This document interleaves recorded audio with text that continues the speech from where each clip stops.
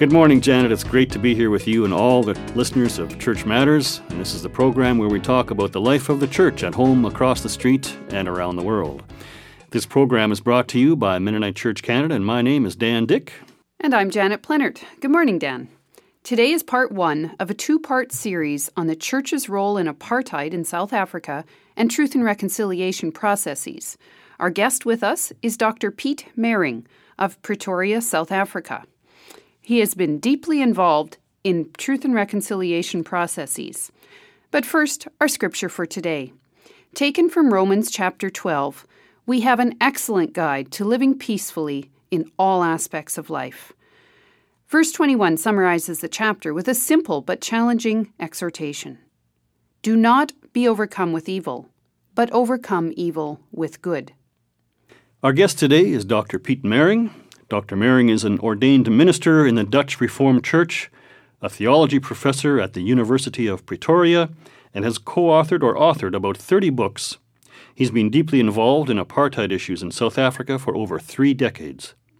Most recently, he served with South Africa's Truth and Reconciliation Commission and has since been invited to serve as an advisor in a similar process in Rwanda.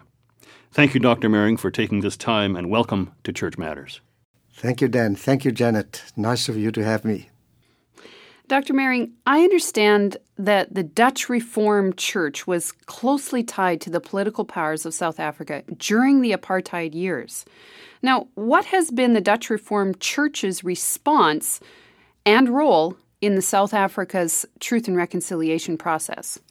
Janet, you're quite correct. The Dutch Reformed Church was the first church to be established in the country. When the Dutch settled in the Cape in 1652, they brought one church for them. And the history of the church and the sentiments of the church reflected that of the people. It is indeed true, and it's a shame to us that over so many years the church also reflected the racial prejudice in the country. The Dutch Reformed Church, unfortunately, not only happily lived with apartheid, but also provided a theology for apartheid. And that was sad. There were voices that tried to talk against that and to call the church to another stance, but officially the church up till around about 1980, 1985 was the church of apartheid. And we had at the end shamefacedly stand before the nation and say not only to the people outside the country and not only to the victims in South Africa that was hurt by apartheid, but especially to our own church members that we led down the garden path, that apartheid was not only sinful, but it was a heresy. So what does the church do when it changes its mind on something as foundational as that? It was deeply disturbing for many congregants. How on earth is it possible that you, over so many decades, could tell us with a Bible under your arm that apartheid was correct, and now with the same Bible under the same arm, you tell us that it was wrong? But we had to do it. We really thought that it was not only pressure from outside and questions from inside, but it was the Spirit of God working in the church, really persuading us that indeed apartheid was wrong. Apartheid went out from the stance of the irreconcilability of people. And we came to realize, but that is totally against the gospel, who goes out from the view that people can be reconciled by God through Jesus Christ. And in the end, it's disturbing, but it's also very liberating if you can come to the point where you say, please forgive, we are wrong. When there was a famous theologian from Stellenbosch University, a man called Willie Jonker, who was very highly regarded in Afrikaans circles, and at a big conference at Rustenburg in Transvaal, he stood up in a big gathering, and on behalf of all the Afrikaners, he said, I need to say sorry about apartheid. Desmond Tutu was there. He was chairing the meeting, and he got up and he embraced Willie Jonker and said, if you ask for forgiveness, what but embracing you can we do? We accept your apology. And there were tears and there was healing. And that was, in a sense, what happened in many instances in the country, that I was often amazed by the way in which people who were hurt by the church were willing just to say, we accept your apology and we embrace you. Dr. Meiring, I understand that in 1995, a Truth and Reconciliation Commission was established in South Africa. What was the church's role in that?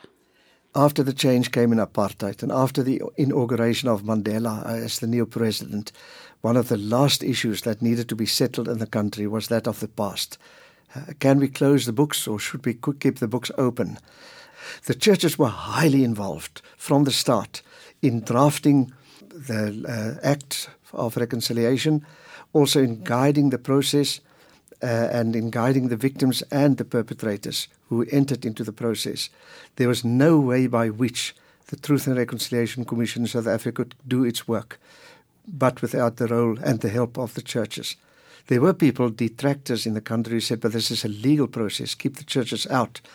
But Tutu very quickly realized and persuaded his fellow commissioners that in a country where maybe 80% of the population see themselves as Christians or belonging to other faiths, that you cannot speak about reconciliation and forgiveness if you don't make it rest on the deep spiritual convictions of the people.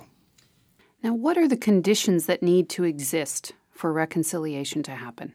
Reconciliation can happen. You can never organize it. We came to realize that microwave oven reconciliation doesn't last. But it can happen. But there are a number of prerequisites. I can think of at least 5. Firstly, you need a clear definition of reconciliation. If you don't know what you are going for, you won't get there. And that was a problem for us. Some people had a very strict legal definition of reconciliation. Others had a more deeply religious concept of reconciliation. But that was the first issue to be settled. What are we going for? The second one was that truth and reconciliation really go together.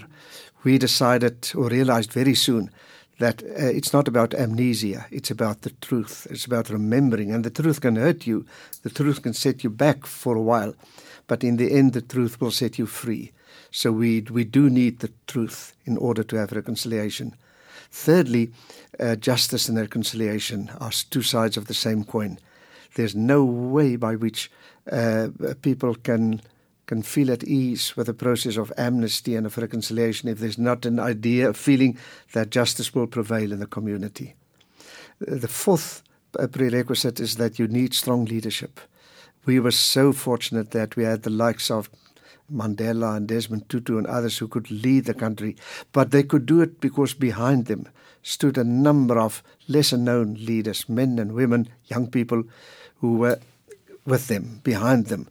You really need strong leadership for that. It's not for the lily-livered. If you want to be a bridge, tell that to the Mennonites. If you want to be a bridge, people will walk all across you, and it can be painful. But you need that. As lastly, you need to put processes in the thing. You really need to help people discover the methodology of reconciliation, how to empower the victims to be willing to forgive, how to persuade the perpetrators that they should go and ask for forgiveness. You used the word processes in your 5th point there, and I want to latch on to that for just a second. Can you tell us about the process in which the church rereads the Bible, reconsiders Scripture, and then comes out at a different answer than they had before? Yeah, it's very difficult. Usually it takes a long time. In the Dutch Reformed Church, apartheid was since 1948 the official policy of the government. Even at that time, there were voices within the Dutch Reformed Church who said, but this is all wrong. And for many years, there's 2 lines running through the church. The big voice was that of people who were in favor of apartheid, but there were also always these people like David Bosch and a man called Beyers Naudé, who was almost the Dietrich Bonhoeffer of South Africa, and a few others who kept asking difficult questions. And so it's a long process of persuading people. I really believe that of course, that the Holy Spirit played a part in that, to really bring people to the point where they came to the conclusion, which is a painful conclusion, that we had it all wrong. But you need to keep niggling and praying and hoping that the Lord will really help you. You read Romans 12. At a certain stage, the Holy Spirit really helps you to think in a new way. That concludes part 1 of our 2 episodes on the Truth and Reconciliation hearings in South Africa and the Church's role in them. Our guest today has been Dr. Piet Meiring, theology professor, author, and leader at several levels of South Africa's Truth and Reconciliation hearings.